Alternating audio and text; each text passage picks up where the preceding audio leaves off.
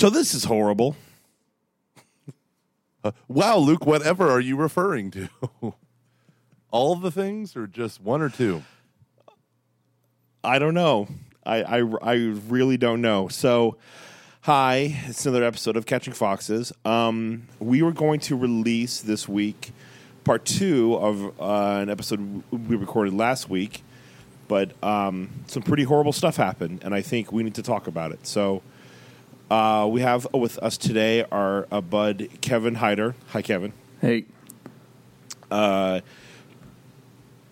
Kevin's from Dayton, Ohio, as am I. And if you are not aware, you're probably one of our Australian listeners. But on 1:07 a.m. Sunday morning, a guy went down to the Oregon district in Dayton and opened fire.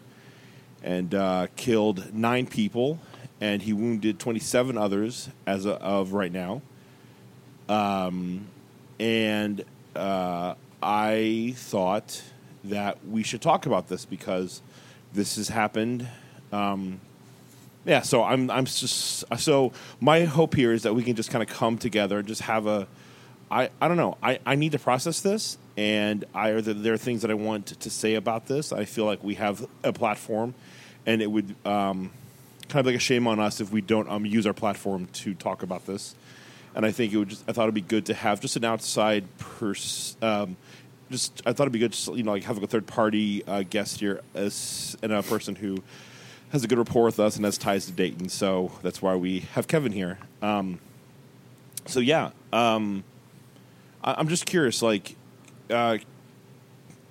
Kevin, when you heard about it, what were your thoughts? So we were at a wedding in Pittsburgh over the weekend, and I saw the text when I woke up in our hotel room around 7 a.m., and it was actually from my mother-in-law, who was in Ireland. So they're 6 hours ahead over there, so she heard the news way before, we would have. And just kind of texted us to make sure that we were okay. She had forgotten that we were out of the state for the weekend. So it was it was one of those weird moments where it was early in the morning. I had to take the kids down to breakfast so my wife could sleep a little longer. And it's just like I'm not in a position where I can immediately kind of start reading about everything and seeing what happened. So I don't know. A part of me thinks that was kind of a blessing in that I wasn't able to kind of jump in right away and get lost in it. I just like knowing the simplest fact, that there was one of these things had happened at home. I was just kind of able to, sit with it for a little bit. And then I don't know if you guys know Brian Larkin. Do you remember him from Franciscan? Yeah, he's a monster. I'm just kidding. Yeah. Yeah, well, he was at this wedding as well. He's a good guy. Yeah, he was at this wedding as well, staying in our hotel, and ran into him at breakfast with his little boy, and we talked about it briefly. But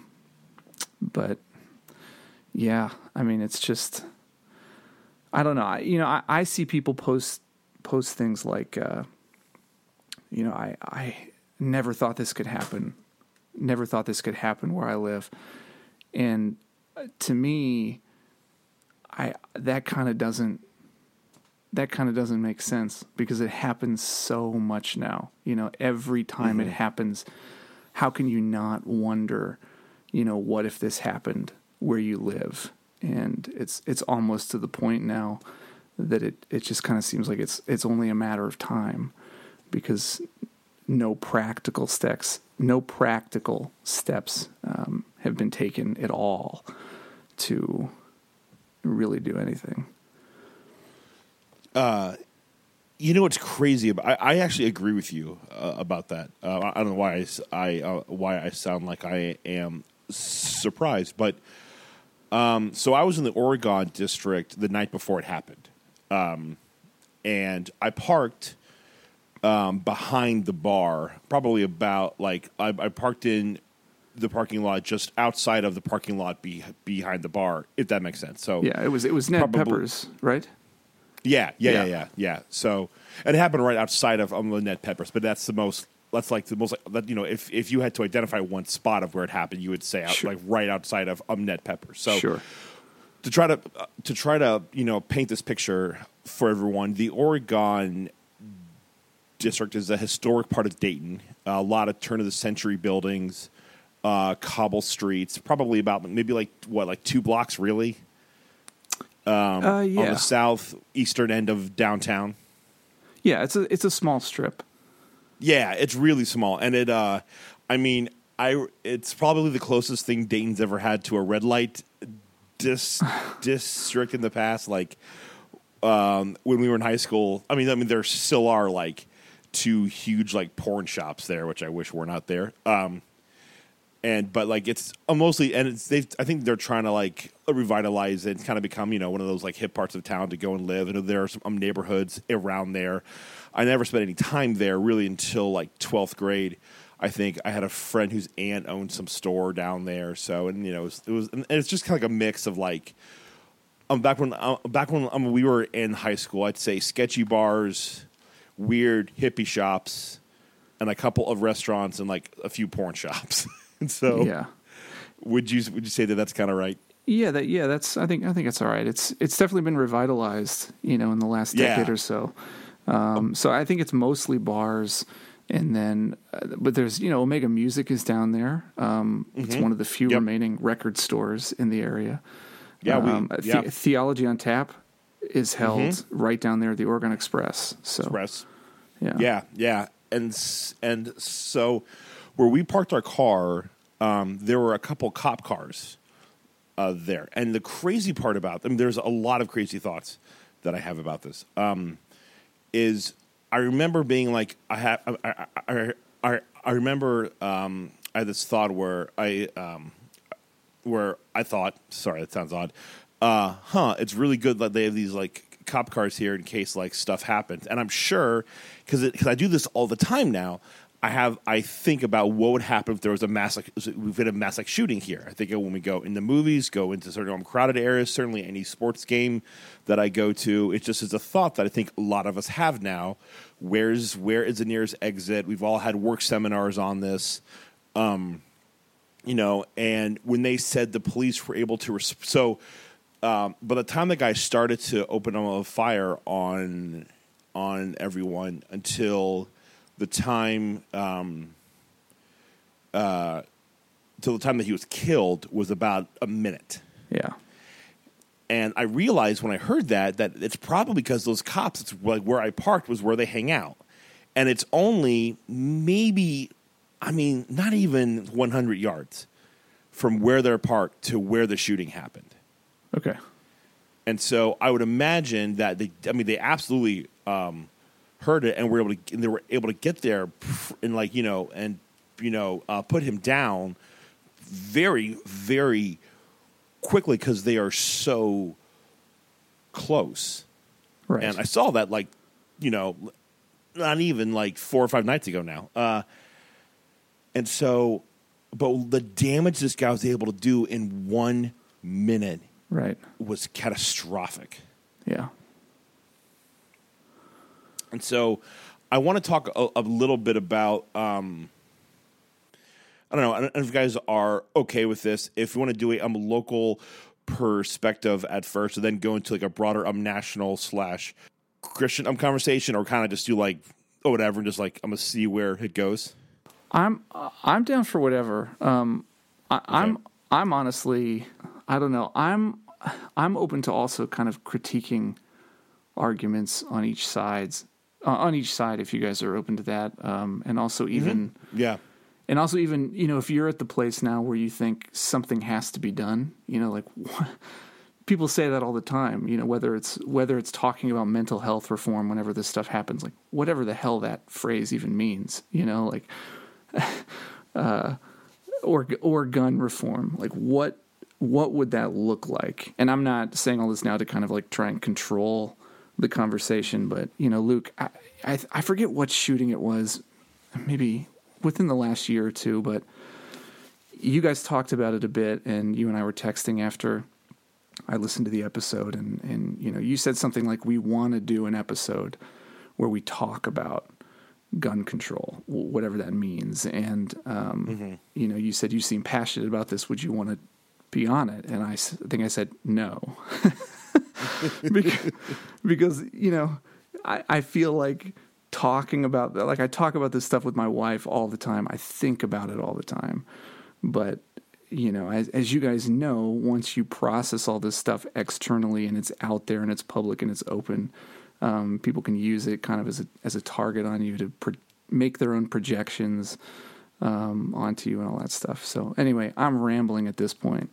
But do any of those suggestions sound interesting? Yeah, I mean, I don't even know what to think about any of this stuff. It is insane that in the United States of America, we are continually having mass shootings.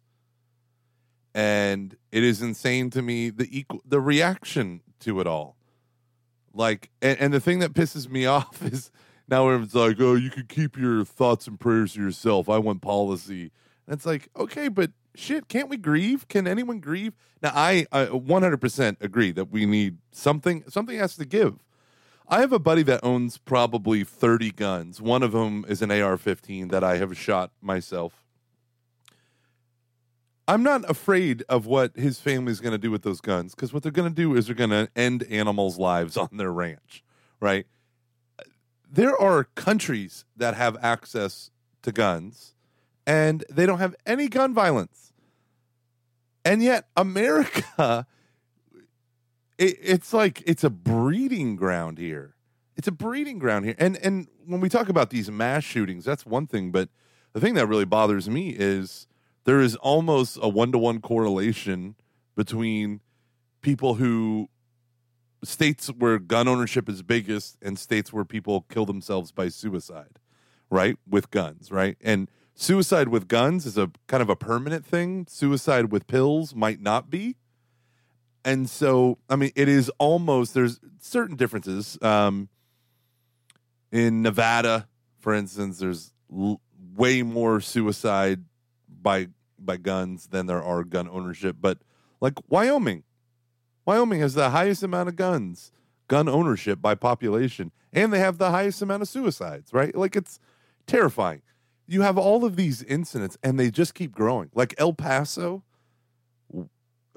have you guys been reading up about the shooter in? Well, so you have El Paso, which is explicit white supremacy. What do you guys, the shooter dude in Dayton? Like, he's crazy. Dayton, I haven't been able to. I'm on a work trip right now where I'm booked like for the entire day, so I haven't really been able to do a lot, and stuff's been hitting the fan in terms of things in the Archdiocese out in Cincinnati, which has also been very heavy on my heart. So that's a whole other conversation. From what I have heard of this guy, and it's weird because I have some personal connections to him, indirect, but still, and that's the crazy part. Same here. Yeah, like, I've heard, some of the people that again, they haven't told me. They, told people who I know who told me that they're like, oh yeah, it's not. I'm surprising at all of that it was him, and it's disturbing. It's disturbing that someone that's a person could just be that dark. And then someone who could be that dark had access to that. I mean, he killed his sister and his sister's boyfriend. Was that the target? Okay, so here's the sad thing about me. Like, I knew nothing about any of these things, El Paso or Dayton, until my pastor said something in a homily. Because I don't watch the news. And I get on Twitter to write about putting feet up on coffee tables. I'm not there to get the news, right? And so I was like, what the heck is he talking about? And I didn't even know any of this stuff happened. And then, Luke, you started sending out messages that you were in that spot, 9 hours earlier? No, about probably about 25 to 30 hours. No, I'm sorry. Probably 30 hours Where earlier. did I get the 9 hours from? What was that from? That's probably from 9 people who were killed. Okay.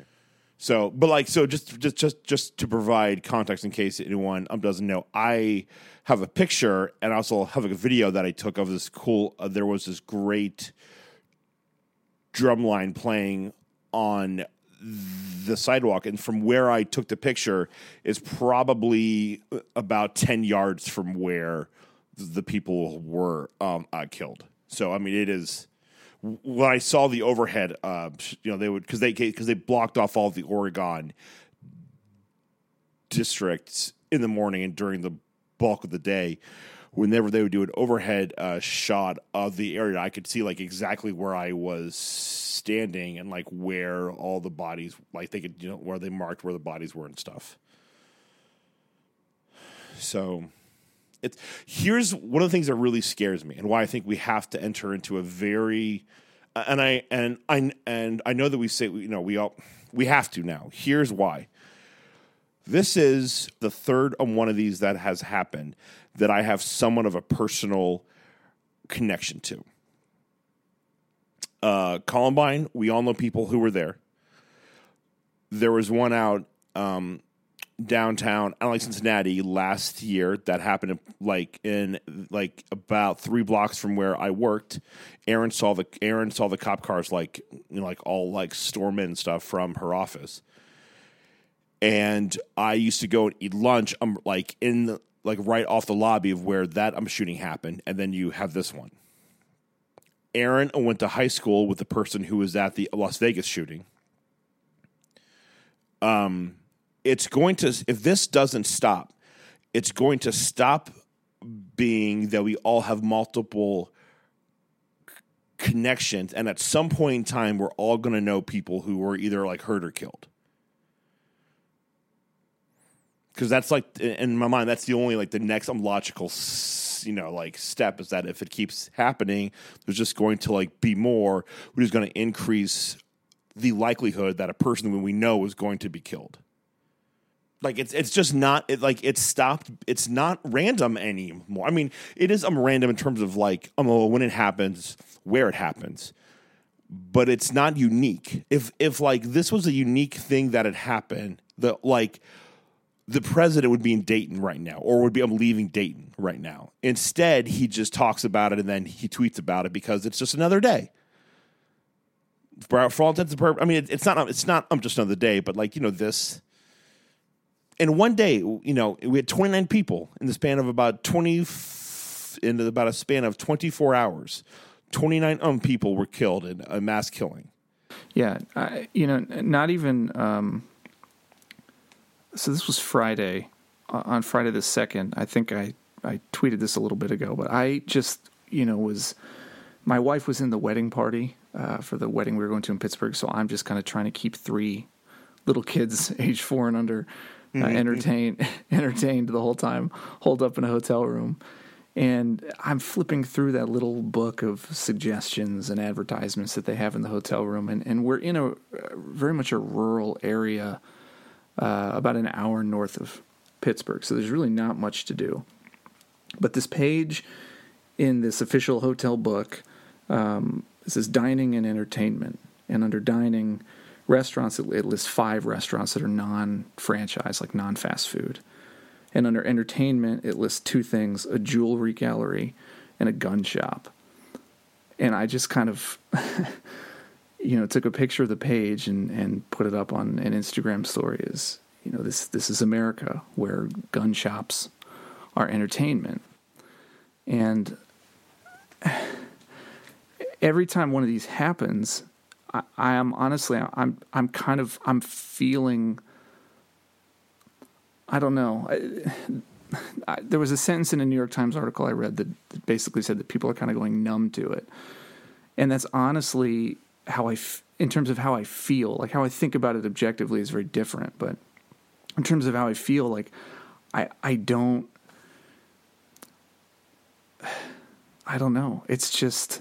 It's almost, as you said, another day. It's just kind of starting to seem more matter of fact. Oh, this happened here today. I don't know. Maybe this just sounds a little like cynical or world weary, I guess, but that's kind of how I feel about it all right now. Well, I was talking to a buddy about this last night, and he said what's really weird about this is, like with a lot of the evil that exists in the world, we have like precedent for that. So there was a mom, I don't remember where, but she was arrested she actually sold her daughter in to human trafficking, and into prostitution specifically. And that's happened throughout history. It happened in Rome during the Renaissance, and he was talking about it, like how the Jesuits had a house to try to help those women. And he goes, if you look at, so here's a story to us right now that sounds awful, but that has happened throughout history. What hasn't happened are these random mass killings for no reason. And it just struck me, probably because I listened to a hardcore history thing on the first World War for like the 8th time, how it's almost kind of like this, it's almost like the First World War, where it was just the first time we really combined on a really mass scale the large like Napoleonic armies with machine warfare, and people didn't know what they were doing. And like the combination of those two things led to this like horrific thing. And I feel like it's almost kind of like that, where for some reason this keeps happening, or like for some reason there is this darkness that consumes the people, the white men who do this. And because of the times, it's they're able to get. I mean, I'm not. I'm just saying that there's something about like this could only happen now. Is what I'm saying. Like you can only really happen. You can only have a warfare we had during the First World War, because you just combine these two. It was like this perfect storm of stuff of like these kinds of armies with this type of like tech, and no one knew what we would get, and we got this horrific war that changed everything. And I wonder if there's a thing like that kind of going on where we have this type of like killing power with this type of whatever drives these guys to do this. And when those two things are able to meet, you have stuff that has never happened before. Yeah, it's funny. I actually just started re-listening to Blueprint for the Apocalypse about 2 weeks. Yeah, 2 weeks ago. Yeah, I'd heard it before. I know it's so good. And a couple things that strike me just from the first 2 episodes are how shocked everybody was when they got in the field and they saw close up what the weapons they were using were physically doing to the bodies of the people that they were shooting at. And kind of the horror of that and how it affected them, and how after that first month of carnage, they all had to completely rethink and readjust their strategies to take the effects of these weapons into account. So that sticks out to me.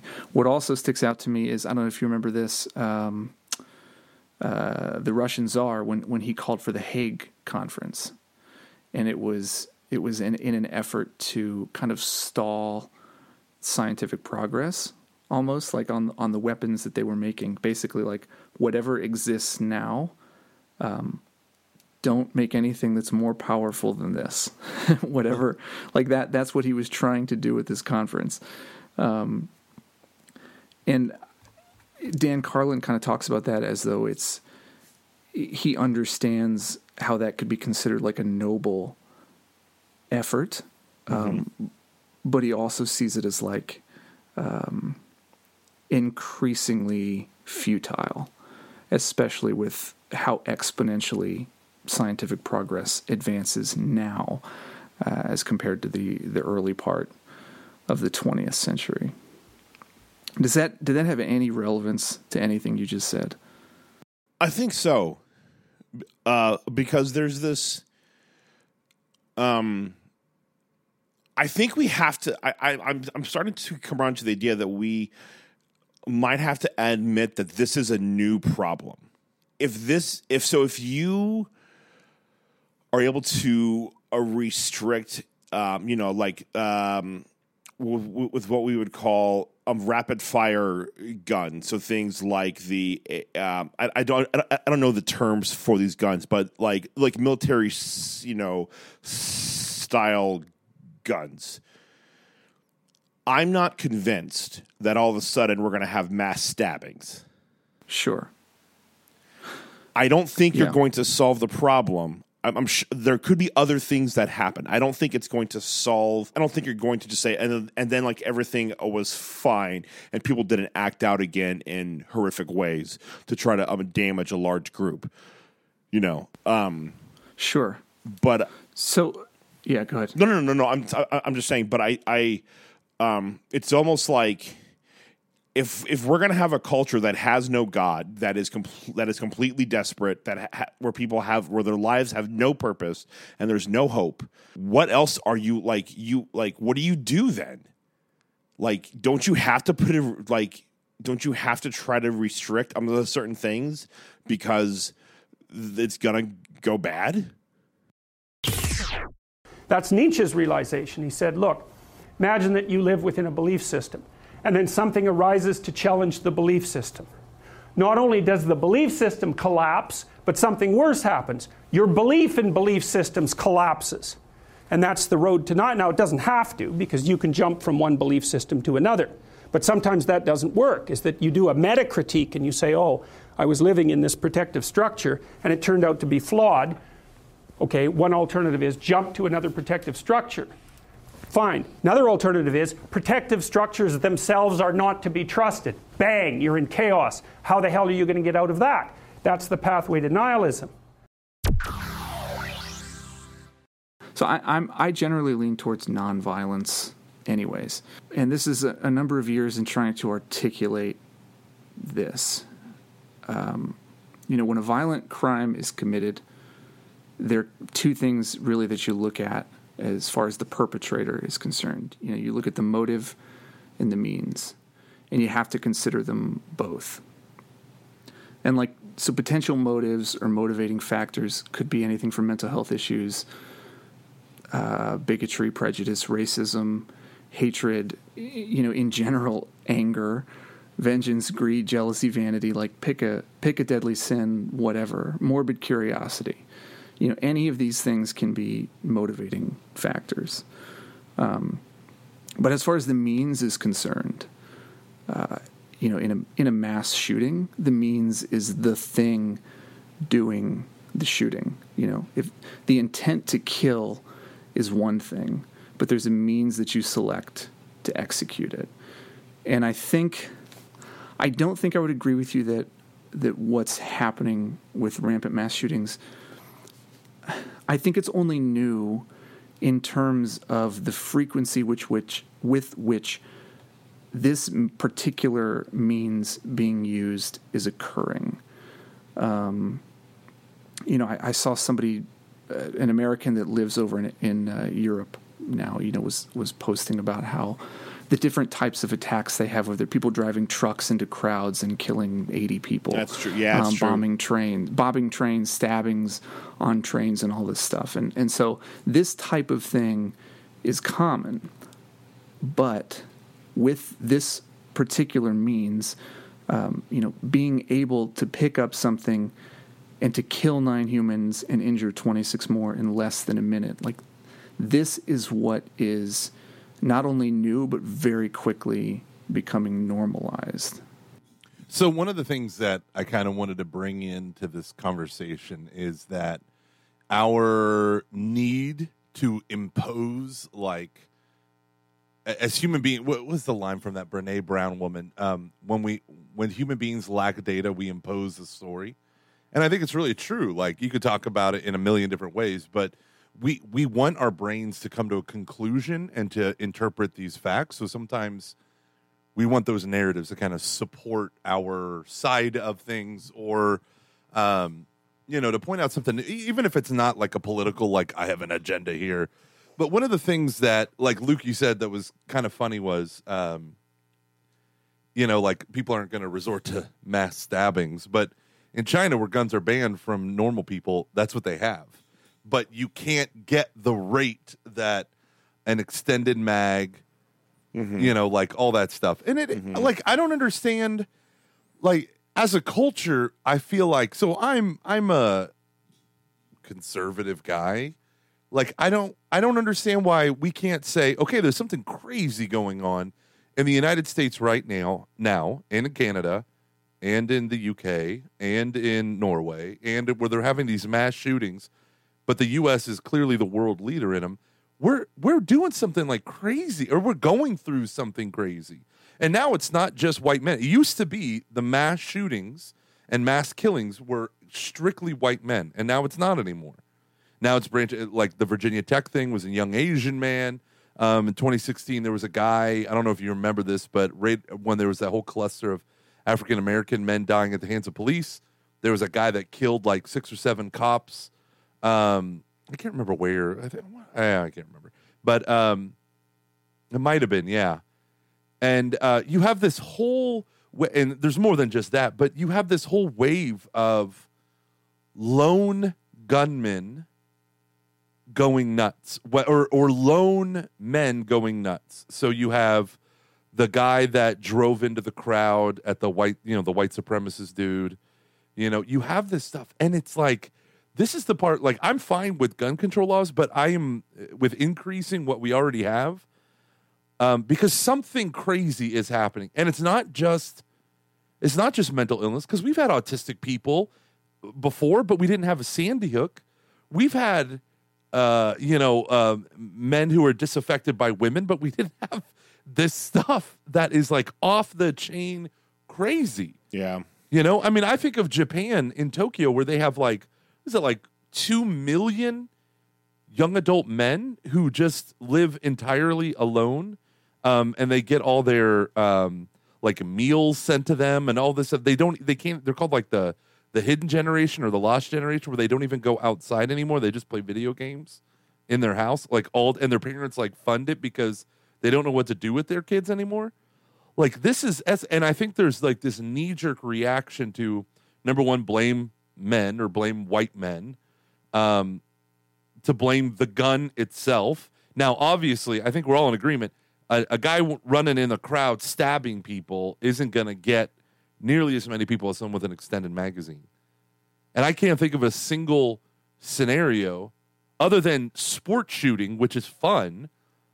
But if I love shooting guns and I love my extended magazine so that I may shoot guns more enjoyably, I'm going to say, you know what? I love our sons more than our guns, so I'm going to give up the extended mag. Like, that's a rational decision.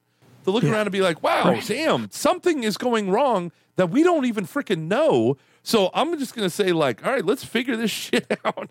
You can take my AR-15 or, what. And listen, Kevin, I don't know 100%, but I think you have some pretty strong libertarian roots in your background. At least you're anti-war stuff. That's funny. Yeah, that's funny. I definitely went through a strong libertarian. Are you post-libertarian phase. like me? Are you post-libertarian like me? Yeah.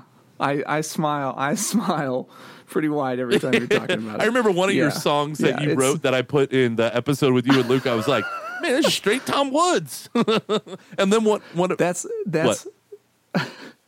No, that's hilarious because somebody commented under that lyric video on YouTube, like, you sound like a Catholic anti-war libertarian in the vein of Thomas Woods. Yeah, and that's what I was thinking. which I would have been like Ron Paul, which I would have been for a time. I have maintained for many years now I'm a political atheist. I was in the library and I was buying a book, or Barnes and Noble, and I was buying a book, and this guy he was like, so we were both in the political section. He goes, "What are you looking for?" And I said, and he goes, so you're libertarian, huh? And I go, I think I am. I'm struggling with all this stuff. I feel like everyone else is trying to make sense of the world. He goes, yeah, I think I'm a post-libertarian. And I could not have rolled my eyes any harder. And now I'm like, yeah, dude, I'm totally a post-libertarian. I'm a deconstructed libertarian. Deconstructed. But going back to it, right? So we immediately, like the libertarian narrative of, you'll take my gun out of my cold dead hands. Which is a famous quote. I mean, here's the deal. What the hell is happening in our country? A guy I know, I won't call him a friend of mine, a guy I know wrote this Facebook post where he introduced the El Paso shooting. This guy is Mexican, right? Introduces the El Paso shooting, references the Dayton shooting, and then says, and then the photo is him with his concealed carry. He says, if I'm standing next to you, you are going to thank me because I'm carrying my gun in your grocery store, at church. I carry it everywhere, and I don't care. And then he says, I'm not going to be one of those blubbering victims. And I was like, buddy, okay, you started to make a case, and then you attacked the victims of the shooting. I'm not going to be some blubbering victim with a bullet hole holding my dead son in my arms, shielding my daughter. I'm going to be the one who intervenes. And it's like, we just killed, like, a bunch of people just died.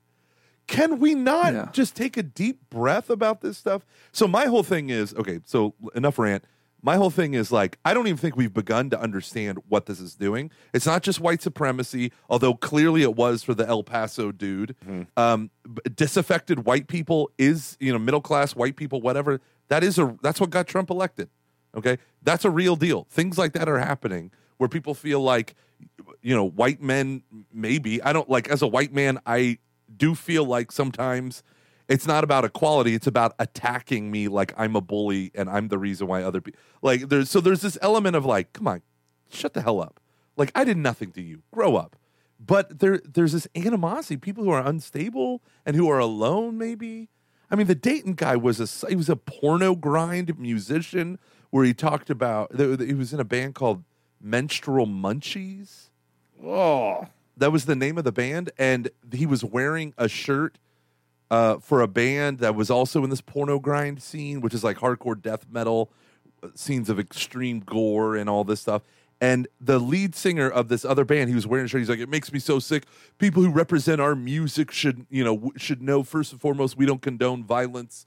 And it's like, literally every song is about eating dead people. You wrote a song glorifying a Satanist rapist, and Walmart sells your T-shirts where it says, I love to kill people, I love to kill them dead, or something like that. Like, we live in a really crazy-ass culture. What is happening right now? Homicides are at an all-time low in America, and yet mass shootings are at an all-time high. That's what I don't understand. I can remember back, I think maybe tail end of college or right afterwards, I started to read the homilies of Saint John Vianney. He's the patron saint of priests, I believe, right? Yeah. And he has this homily where he basically is telling the kids out in this one village out in France, where he says, it's not a sin to dance, but for all of you it is, because of the way that you dance. Like, the way you dance is causing you to fornicate, and to commit all of these horrible sins. So you guys, you guys can't dance because it's a sin for you. You can't handle this. And it kind of reminds me of that. That we can, it's just this idea that, do I think it is wrong to have guns? My gut answer is no, I don't. I especially like skeet shooting and other things. I understand. I have shotguns with, like, a lot of our friends. I've really enjoyed that. I've honestly thought about picking up skeet shooting because I love it as a hobby. But I think we're at a time right now where we can say our culture can't handle guns like this. We simply can't. And I know it's not Wyoming's fault, and they haven't had it happen there. But if it means that people out like Wyoming can go without their,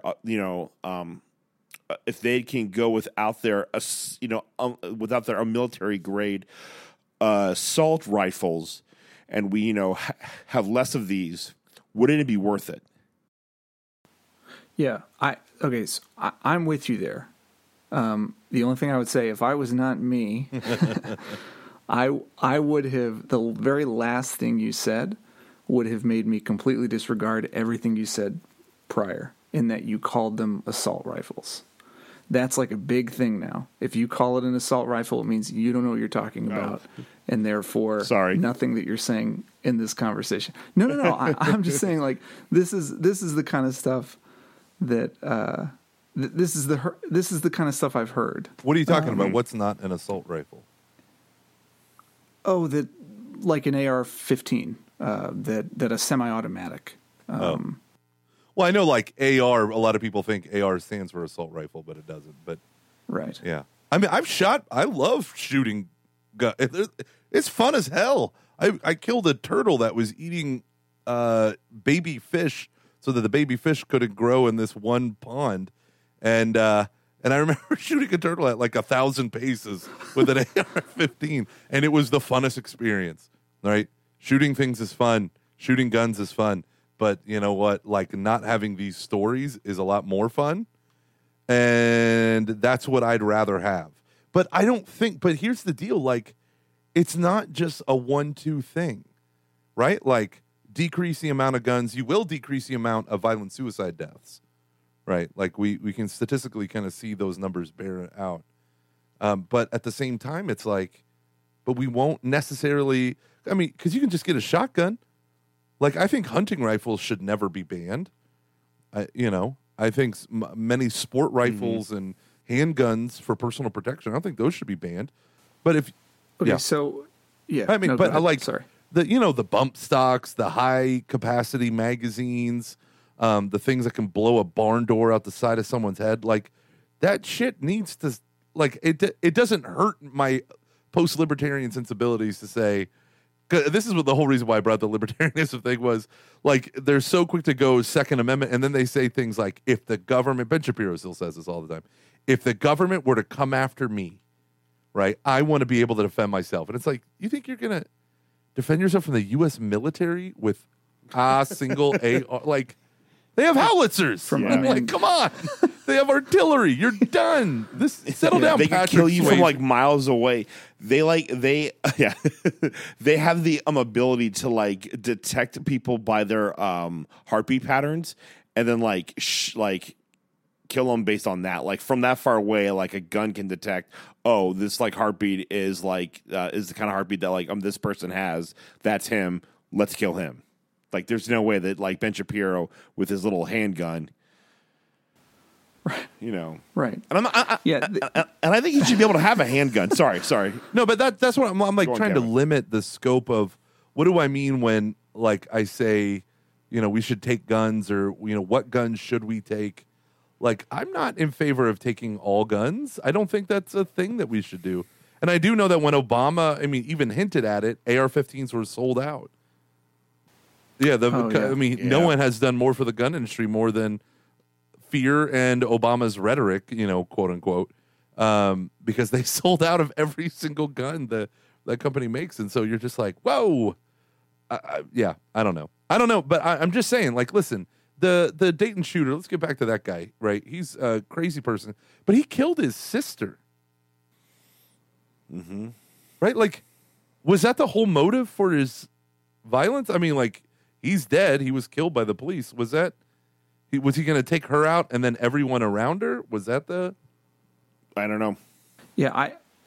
So I honestly have not read that much about him. The last thing I watched was earlier today when our mayor and the police chief and a handful of other people kind of gave a press conference at our convention center. And honestly, the police chief didn't really give any information. Like, he didn't say anything about him.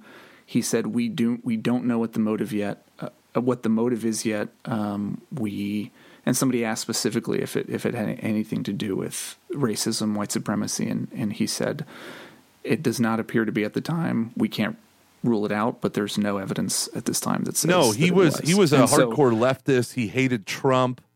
He was pro-socialist. Oh man.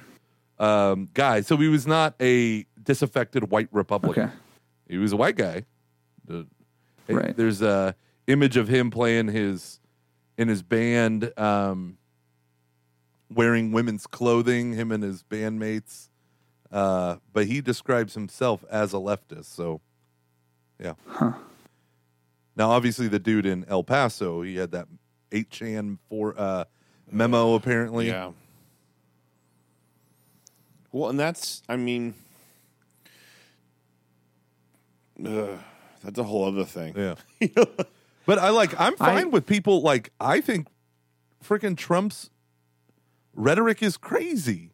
When you consistently call impoverished Mexicans invaders, and, they're going to take your jobs and all this stuff. Now, obviously, they are taking a lot of jobs if they're employed, but that's not necessarily jobs that everyone. It's not like he's taking my job, right? So the idea is disaffected, unskilled, uneducated labor is the most threatened, and they're also the ones who most threatened by immigrant labor, cheap immigrant labor, and they're also the ones who, are easily And I'm like, this is the exact reason why I thought it was bad to vote for him. Yeah. Like, even if you wanted to say all of your this is why, is that the office of the president is the most powerful office in the world, and it's not because of the military stuff that you can do, because in reality that should be Congress who authorizes you to be able to do. Shut up, go and do Luke. that. Shut up. Anywho, but Libertarian. Shut up, Luke. That doesn't happen anymore. I know. Thanks a lot, 20th century America. It's that everything's Woodrow Wilson's fault. Yep. No, I'm sorry, just kidding. Kind of. Not really. If you listen to Tom Woods, it's Abraham Lincoln. Go on. Yes. No, but he did do Total Warfare, though. Okay, so actually, I'm sorry. Anyways, but it's like your words have such power. Yeah. They, quite literally have the power to, move mountains. And when he uses that kind of like rhetoric, now, I don't think Donald Trump wants violent things to happen to people, but I've been on a presume the good kick. But when the president of the United States says stuff like that, it is dangerous. It's dangerous. I thought the same way when how Obama would talk about certain like religious things I thought were a bit. I can't remember specifics, but there were like some of the stuff that like he said. I was like, dude, you can't. You're the president. You shouldn't like. When you put stuff like that, it has consequences. Yeah, well, like a perfect example of this is how George W. Bush would bend over backwards during the wars, the multiple wars that he launched, saying not all Muslims, Muslim extremists. He would always couch everything within this language because he knew that when you are at a wartime, the passions are extraordinarily high. You see an enemy everywhere. And so he directly tempered his language repeatedly to remove some of that element, right? And so he would say all the time, he would always use the phrase Muslim extremists or Islamic extremists, not Muslim, and he would say that all the time. So when you have someone who, let's just say, is not careful about the inflamed rhetoric that he uses, you are going to empower and embolden certain people. Now, I'm not saying he's responsible in a direct way, but like I'm not one of those. Yeah. Well, look, Bush and Obama had filters. Yeah, right. And that's not a dig at Trump. I mean, that's why a lot of people liked him. Yeah, because he's unfiltered. He's a straight shooter. Yeah. But yeah. Sorry. No, go ahead. No, I was saying. I'm sorry. It's my show, Kevin. I know what you're doing. That's why I'm sorry. So we were like at a bar, and apparently I just apologize all the time. It's true. It's true. Yeah. So I forgot what I was going to say. Girls You Stop win, Kevin. Apologizing. That's a book you should read. It's now available at Target from the same woman that wrote Girl, Wash Your Face. Girl, Stop Apologizing. But I do think you have to tell Trump, like, you have to say, I do think you have to tell him there's a very real chance that the things that you have talked about have inspired the El Paso guy to do what he did. And if you didn't say that stuff, and that this would have never have happened. Yeah. Well, let me give you an example that I think connects. So if there was this priest in the 90s that wrote or would give talks called Justifiable Homicide, and I can't remember all the details, but he was super active in these pro-life communities. And his whole thing was like, if you kill an abortion doctor, it is homicide, and you will go to jail for it. But you know what? It's justified because they're killing babies. And there were people who attacked. I don't know if they killed, but like, and so if someone listens to that and they're already unhinged, they're looking for permission. And if all the good and respectable people are telling them, no, that's psycho, why would you do that? But then that goes away. Like the W kind of thing goes away. And then you have, what should we do for these Mexican invaders? And someone yells out, shoot him. And he starts laughing. Like, that's dangerous. That's what we call inflammatory rhetoric. It's not that he is directly causing or intending. And I'm not saying that at all. Like, I'm not saying that Trump caused this. And I don't believe that. But what I am saying is it amplifies a dangerous situation. And that's where you need de-escalating rhetoric. I think you can get very close to saying that, okay, so I don't think you can, put Trump on trial for that, obviously, or, right. But I think that it is a dangerously straight line from the words that came out of his mouth to what that guy did. And the thing is, like, I am all in favor of free speech and all that good stuff. But if you're the president, your words have weight that filters are demanded, right? So Elon Musk, here's just a whatever example. Elon Musk had his weirdo interview with Joe Rogan. Do you remember that? Mm-hmm. Where they like smoked weed together, and then the next day tweeted, "Great news! The SEC approved me buying back shares of my company to turn it back into a privately held company. It's just $420 a share." And he was trying to be cute with the whole 420 thing, I think, was the idea behind it. But then he got busted, and he got removed from being the CEO of his company because he did that. Because he literally lied about the SEC statements, and it caused his price to fluctuate for the stock. And Mm-hmm. But that's like, okay, quit being a man-child. Like, your words carry undue weight, and you can literally, someone like him could go to jail or face, penalties like he did for even just saying them because of the weight that they possess. Yeah. Okay. So this is, I see this as an opportunity to kind of pivot away from the president, which is one of my favorite things to do. You mentioned, I guess you prefaced that story by saying, I'm all in favor of free speech. And I am as well.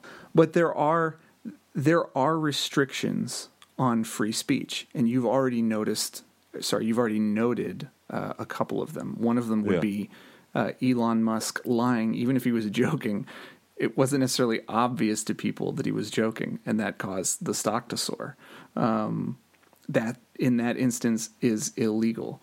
Making offensive remarks or insults, whatever that kind of leads to violence or that incites violence, that is a criminal offense. Yelling fire in a burning theater, like there are all these cases in a crowded theater throughout. I would hope you would yell fire in a burning theater, because if it's on fire, I want to know. Yeah, right. Yeah. Fire is a great economic outlook, everyone. Just want to be clear. Let's talk about fire. Let's get off the sad stuff. Right.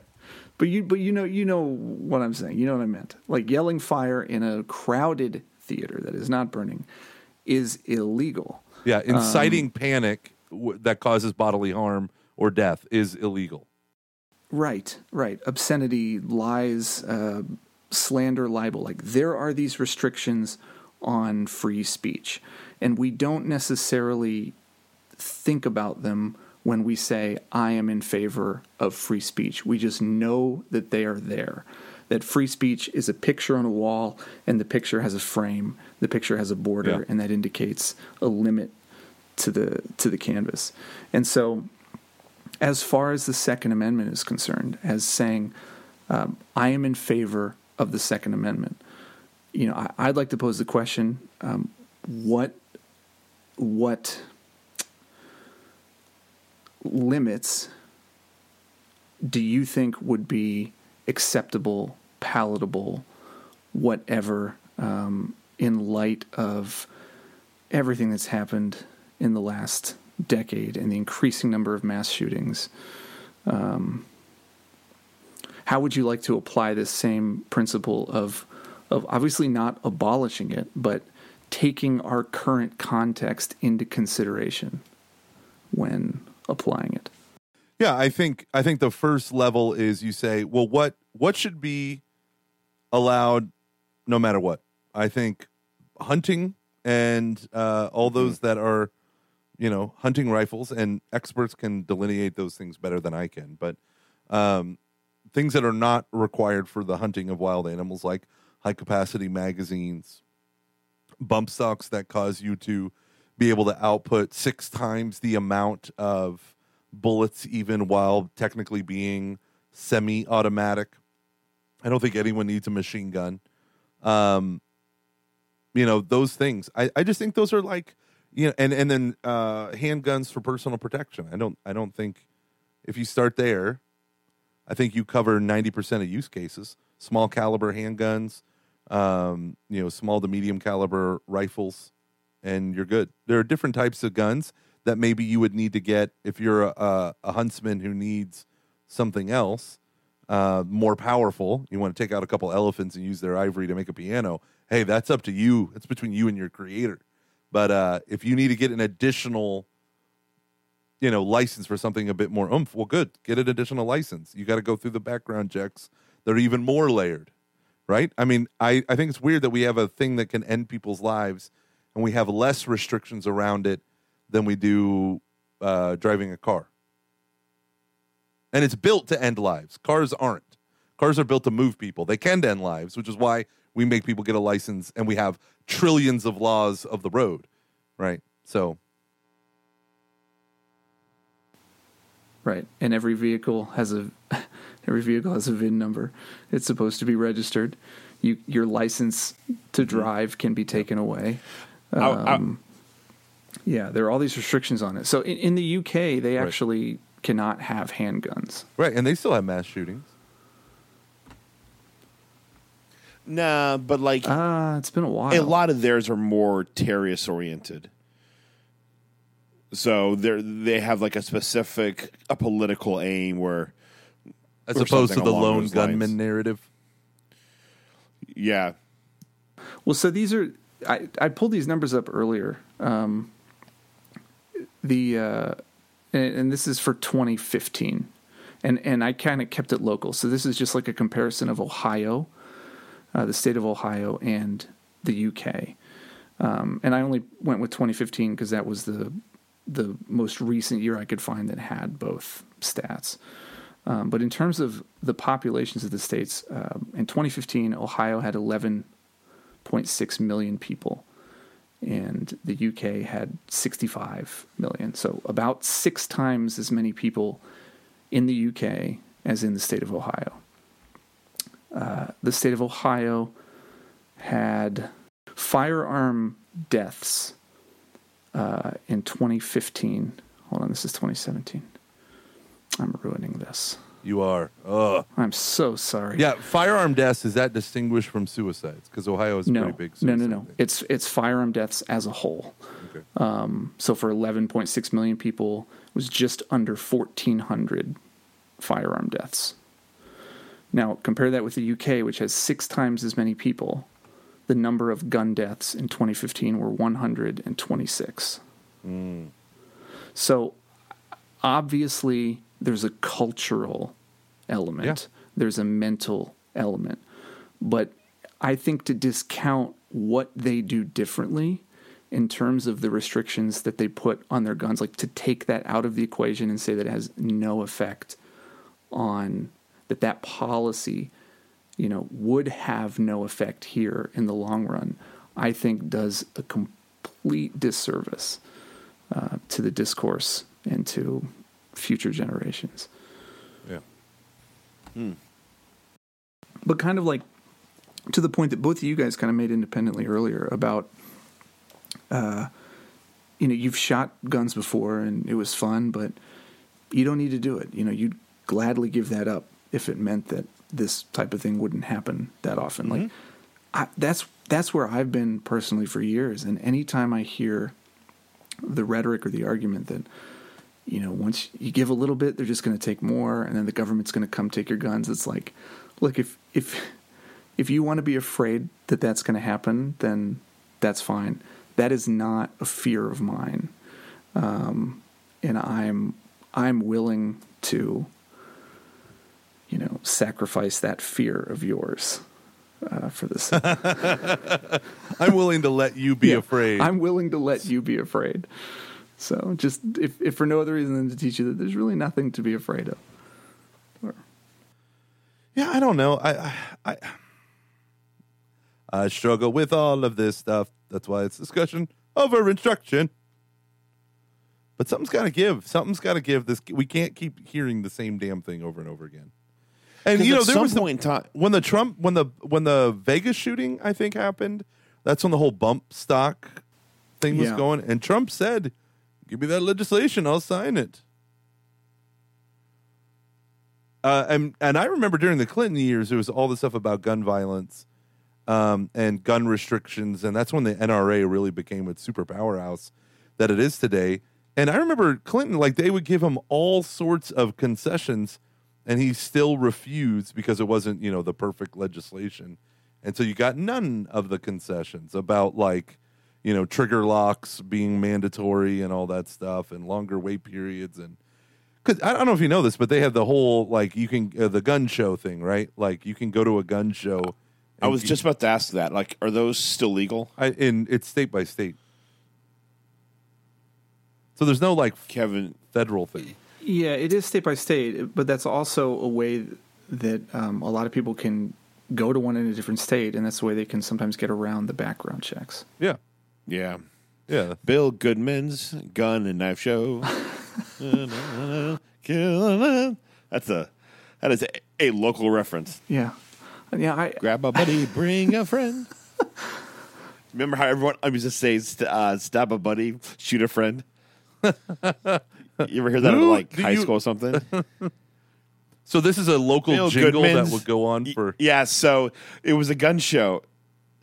There was this gun trade show that would happen in Southwest Ohio, and the commercial would go, Bill Goodman's Gun and Knife Show, grab a buddy, bring a friend. And so we used to change it to Bill Goodman's Gun and Knife Show, stab a buddy, shoot a friend, which is now horrible because of everything that is going on. But yeah, thanks, Luke. It was a little off color. Pre 99, it was it was very innocent. Right. You got, yeah. So I mean, honestly, my case, like I don't know what is going on in America. Disaffected white people. I don't think it's just that, or white men, I should say. I don't think it's just that, but I think that's a part of it. I do. I don't know. You know what I mean? Like that's huge. Oh, for sure. I would love to see a report. I just like a really, and perhaps there already is one, and I just don't know about it. Like a really in-depth, bipartisan report. Let's really try to understand what's going on. Let's bring in psychologists and let's get the NRA involved, and let's get gun control big time like lobbyists involved. Let's get everyone involved. Everyone should have a seat at this table, an actual national dialogue, if you will. It's going to have a practical consequence. And bring everyone together to come up with some sort of report. I'm not saying people even have to agree. Let's just at least interview them. Yeah.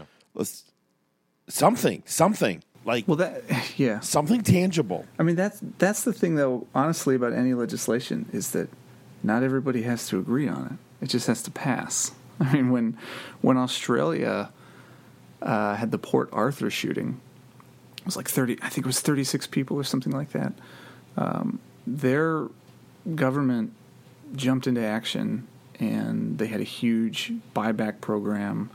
They banned a lot of different types of guns, and their politicians that all did that, they got so much hate, and none of them, not none of them, but most of them were not reelected, and they kind of knew that when they were doing it. Like the people are.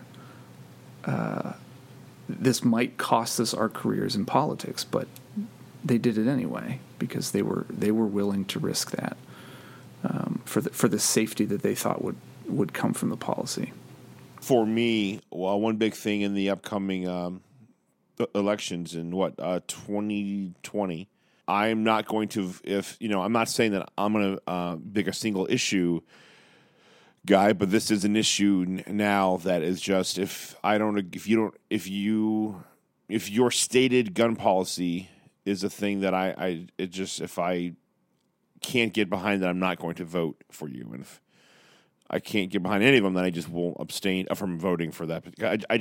I'm not at a point now where I'm like it is a major issue for me in terms of who will be getting my vote. It's right up there with abortion, euthanasia, and different things like that.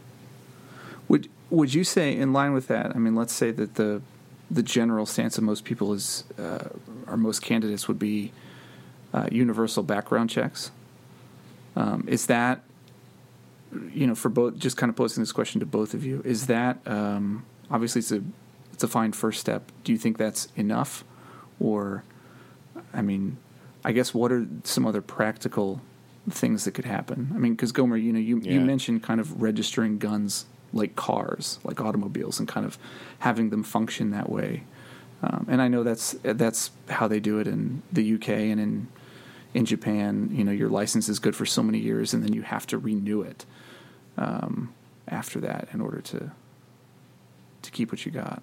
Let's assume that at least most candidates would be in favor of universal background checks. And that's a fine first step. And I think most people at this point would agree with that. Do you think that's enough? Is there something else that you would like to see? And I guess I use as an example of that, Gomer mentioning that having kind of guns registered and licenses for them kind of the same way that we handle automobiles. It might not be a perfect analogy, but it's something. And it's something that comes with a certain level of accountability. And I added that they kind of have something like that in the UK and in Japan, where your license to own this weapon is good for 2 to 3 years, and you have to renew it. You have to kind of stay up to date on everything, because the reality is not all of these people were born crazy. They weren't necessarily born white supremacists or even into white supremacist families. They weren't necessarily born with mental health issues. It's these things can develop over time.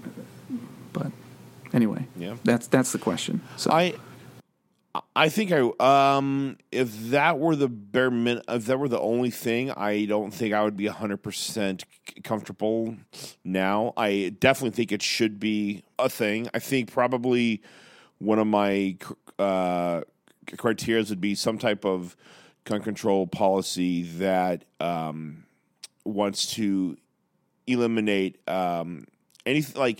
I don't think people who aren't in the military should own guns that are, more for military use. So guns that have a lot of fast and high firepower. I don't know these terms very well, but those magazines that you have been talking about, Gomer, where it's just you're able to you can get off hundreds of rounds in under a minute. I don't see even with a wild boar or pig, you would, like stuff that's built for war. I don't like specifically just for war.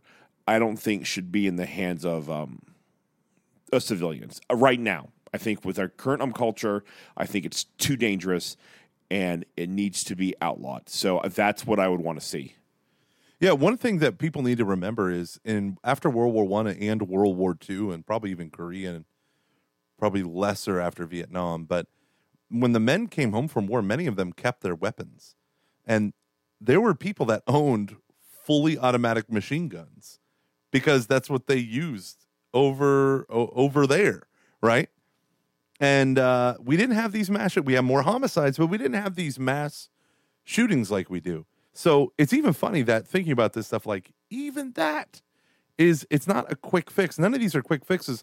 I just want to make it harder for people who want to do the maximum amount of damage, right? So the Las Vegas shooter, he had tons of guns, remember, in the hotel room? Mm-hmm. So even if he didn't have high capacity rounds or high capacity magazines or whatever, he owned tons of guns, right? That he was ready to, okay, next gun, that simulated.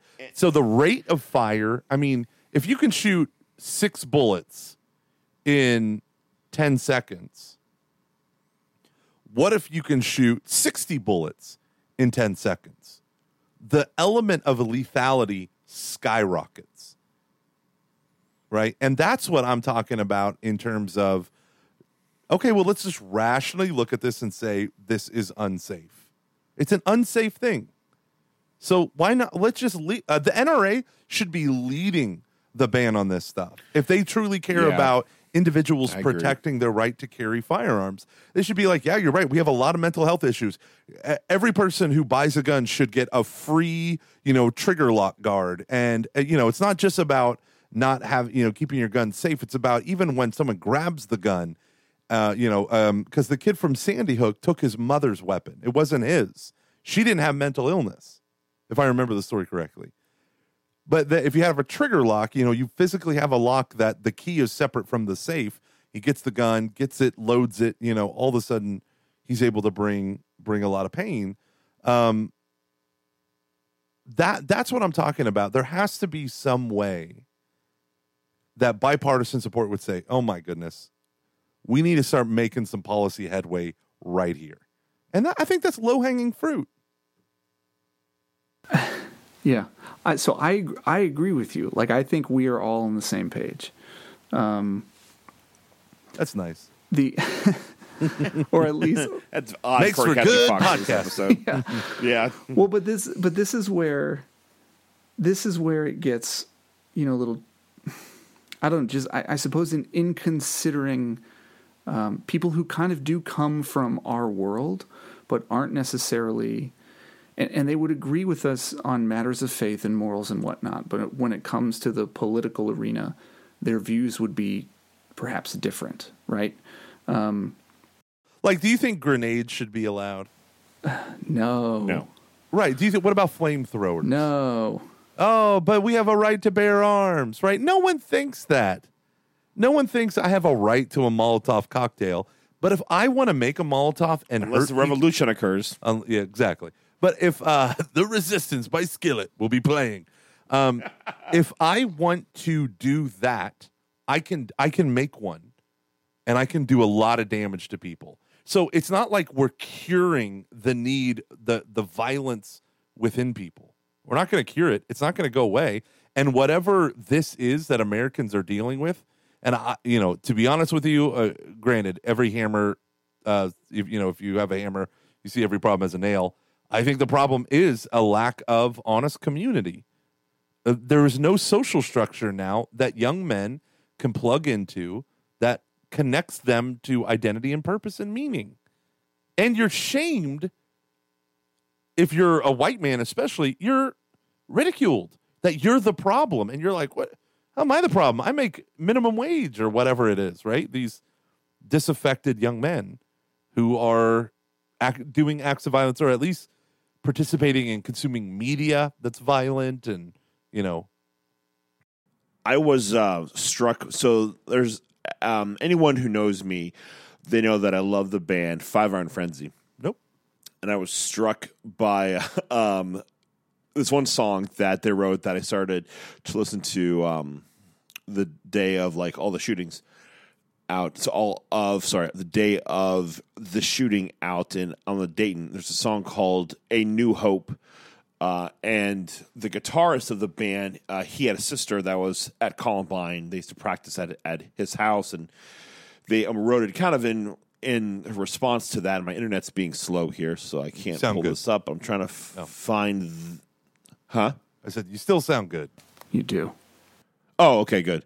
And I was struck by the lyrics to the bridge. In the song, but I want to pull this up real quick. Let me give you a second. I will read it to you guys. I think this is really important because I think I found it very encouraging when I heard it. Like, in fact, I put the song. It's actually not even one of my more favorite songs of theirs, although I do like it. But I listened to it like 4 or 5 times, just kind of trying to come to terms with it. Peace fills us, by hope we steer, our dark hearts salvaged, we live without fear. Yeah, and I'll repeat that one more time. Peace fills us, by hope we steer, our dark hearts salvaged, we live without fear.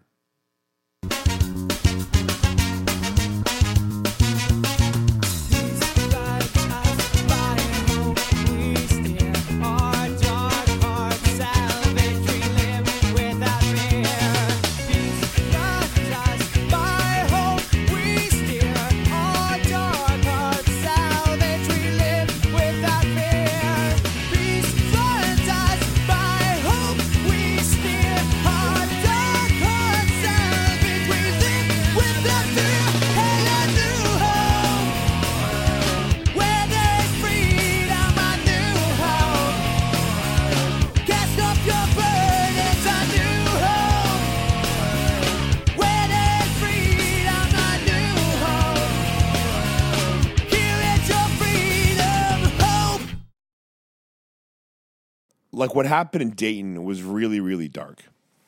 It's humanity at its worst. It's all of our worst fears. It's awful.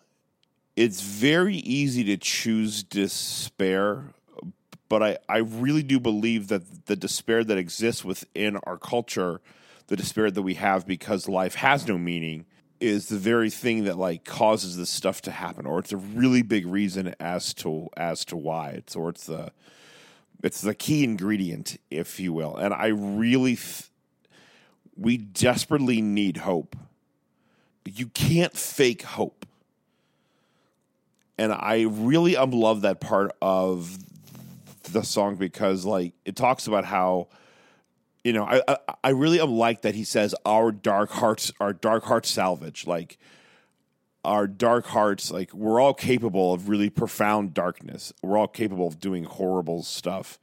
But, like, with hope, that can be, like, we can have peace, and we, and because of the peace of Christ, because of the peace that Christ offers us, the peace that he wants to, that he wants to give to each of us, we can quite literally live without fear. And I saw that when I saw my sister's Instagram post when they were all in the Oregon district. I would have been there, but I had to drive out to Indianapolis. Just everyone, they all filled the streets of the Oregon district and did a prayer vigil there, and people were out eating.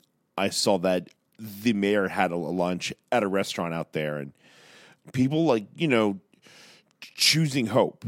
And I think that's what I'm clinging to right now with all of this is hope. Hope that good's going to come out of this. Hope that this can get better. That God is going to. That if we cooperate with Him, if we combine the corporal and the spiritual works of mercy with all of this, God is going to move. Okay, let me throw out something like this was from a guy. He calls himself an ex-GOP guy. He's the guy that wrote the book, Tom Nichols. He wrote the book, The Death of Expertise. I don't know if you've heard of that. He's an expert on Russia and some other stuff. But he wrote something that I felt was very important for us, I think. He's like,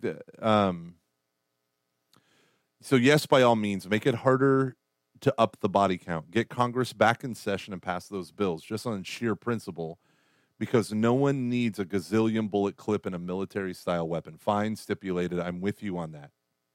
But until we have a discussion about why a particular subset of young men have become walking time bombs, we're just treading water until the next shooting or until the next McVeigh-type bombing or Elliot Rodger plows his car into a crowd. Lots of countries have guns. Even more countries have insanely higher rates of gun and non-gun violence and murder. But the freak walks into a bar or dorm and wipes everyone out is a particularly North American and European experience. And so his whole point with this is, like, I mean, yeah, Luke, I hope that we have hope, but because of the political rhetoric surrounding this, it is preventing people from getting to the reason why these things are there. He says, I'm not a sociologist. I'm a social scientist who knows the difference between dependent and independent variables. And this whole debate is so screwed up in every direction that it's no surprise we get nowhere. So yes, ban the weapons, pass the laws. But if we're not having a debate and a long, hard look at our culture for why nearly 40 years it's producing this particular kind of misfit, then I'm not sure it's going to matter much.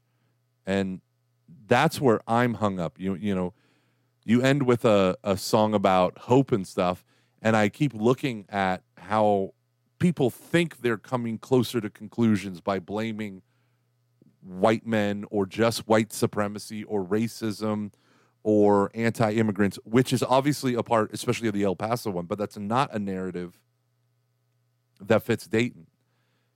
And so you begin to step back and you're like, yeah, but why is all of this happening? And my fear is the knee jerk will pat ourselves on the back.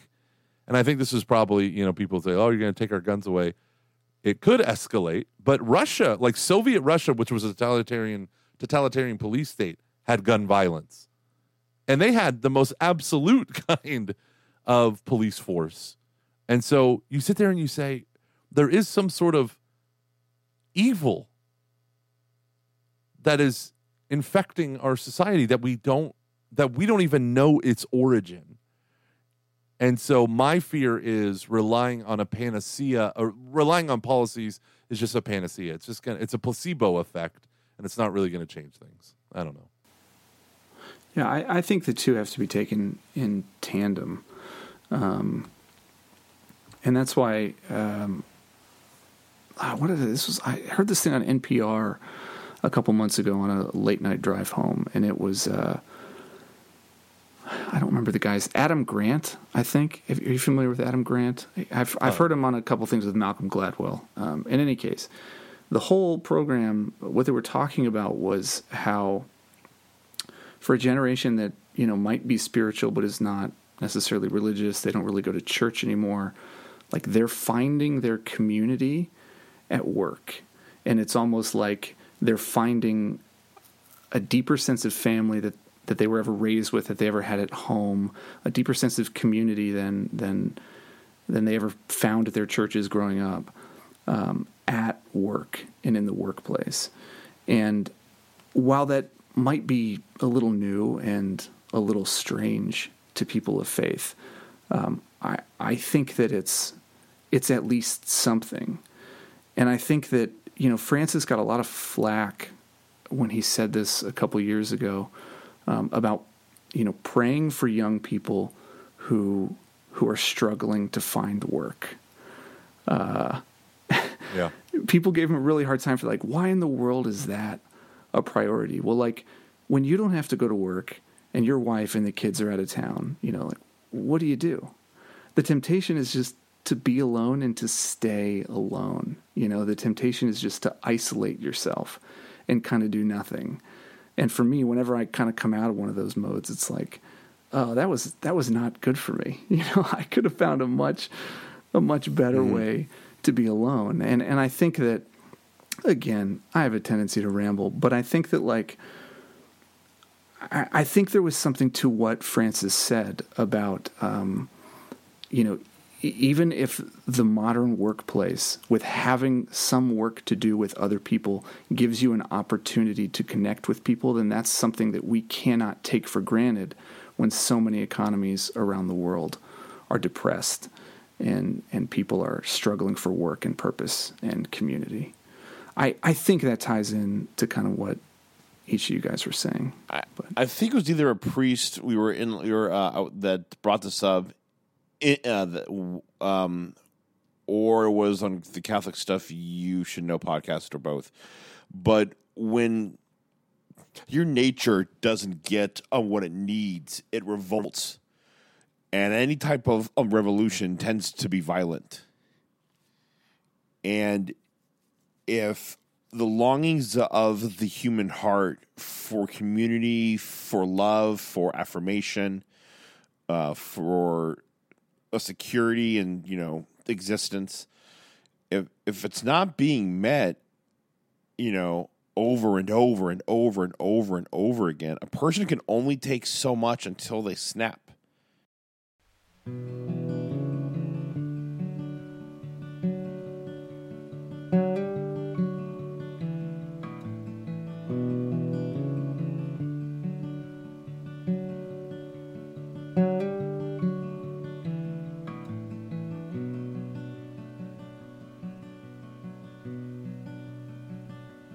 There is cancer in my bones from the poison I've accepted. There is blood on my hands from the work they have neglected. And this hole beside my heart, this is love rejected. These weakened muscles, this is my body.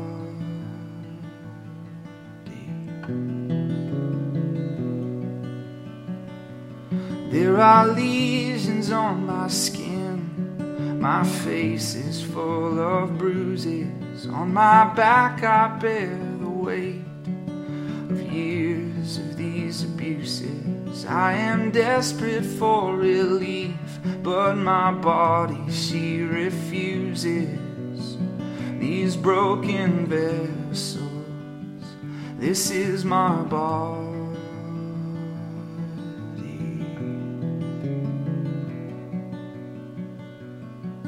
Each thorn that cuts my hair is a sick and twisted violence.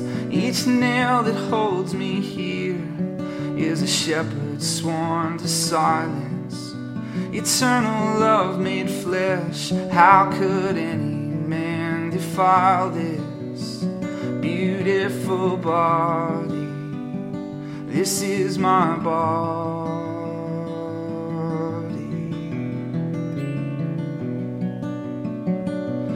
When the sweat it hits the eyes, they are blinded by the stinging. When the air it leaves the lungs, that's when they keep from singing of salvation from this darkness, of the life that I am bringing with this dying body.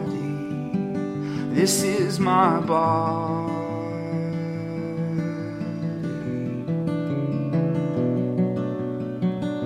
The shame of innocence forsaken marks this human epidermis, as the lacerations show what grows beneath the surface.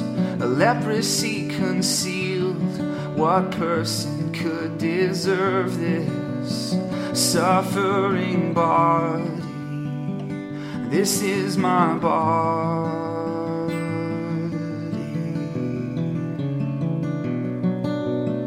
I know it's hard to see a God within this filthy corpus, stained by sins of men, called to lay their lives before us. Their skulls, they line this road, haunted by an ancient chorus. This is my body, this is my body.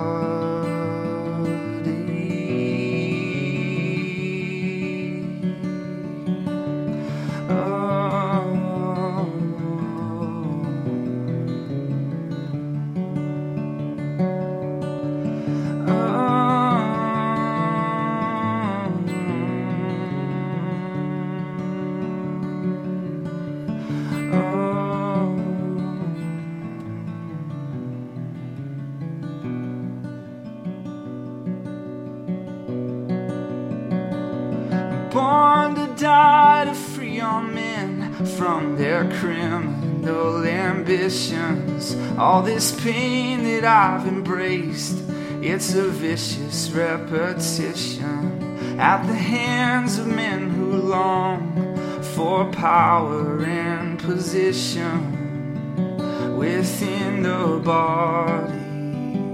This is my body.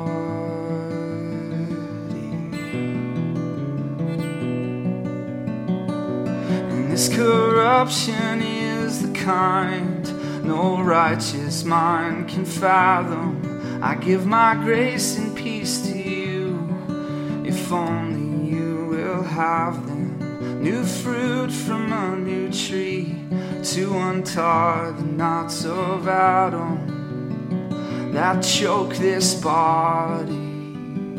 This is my body.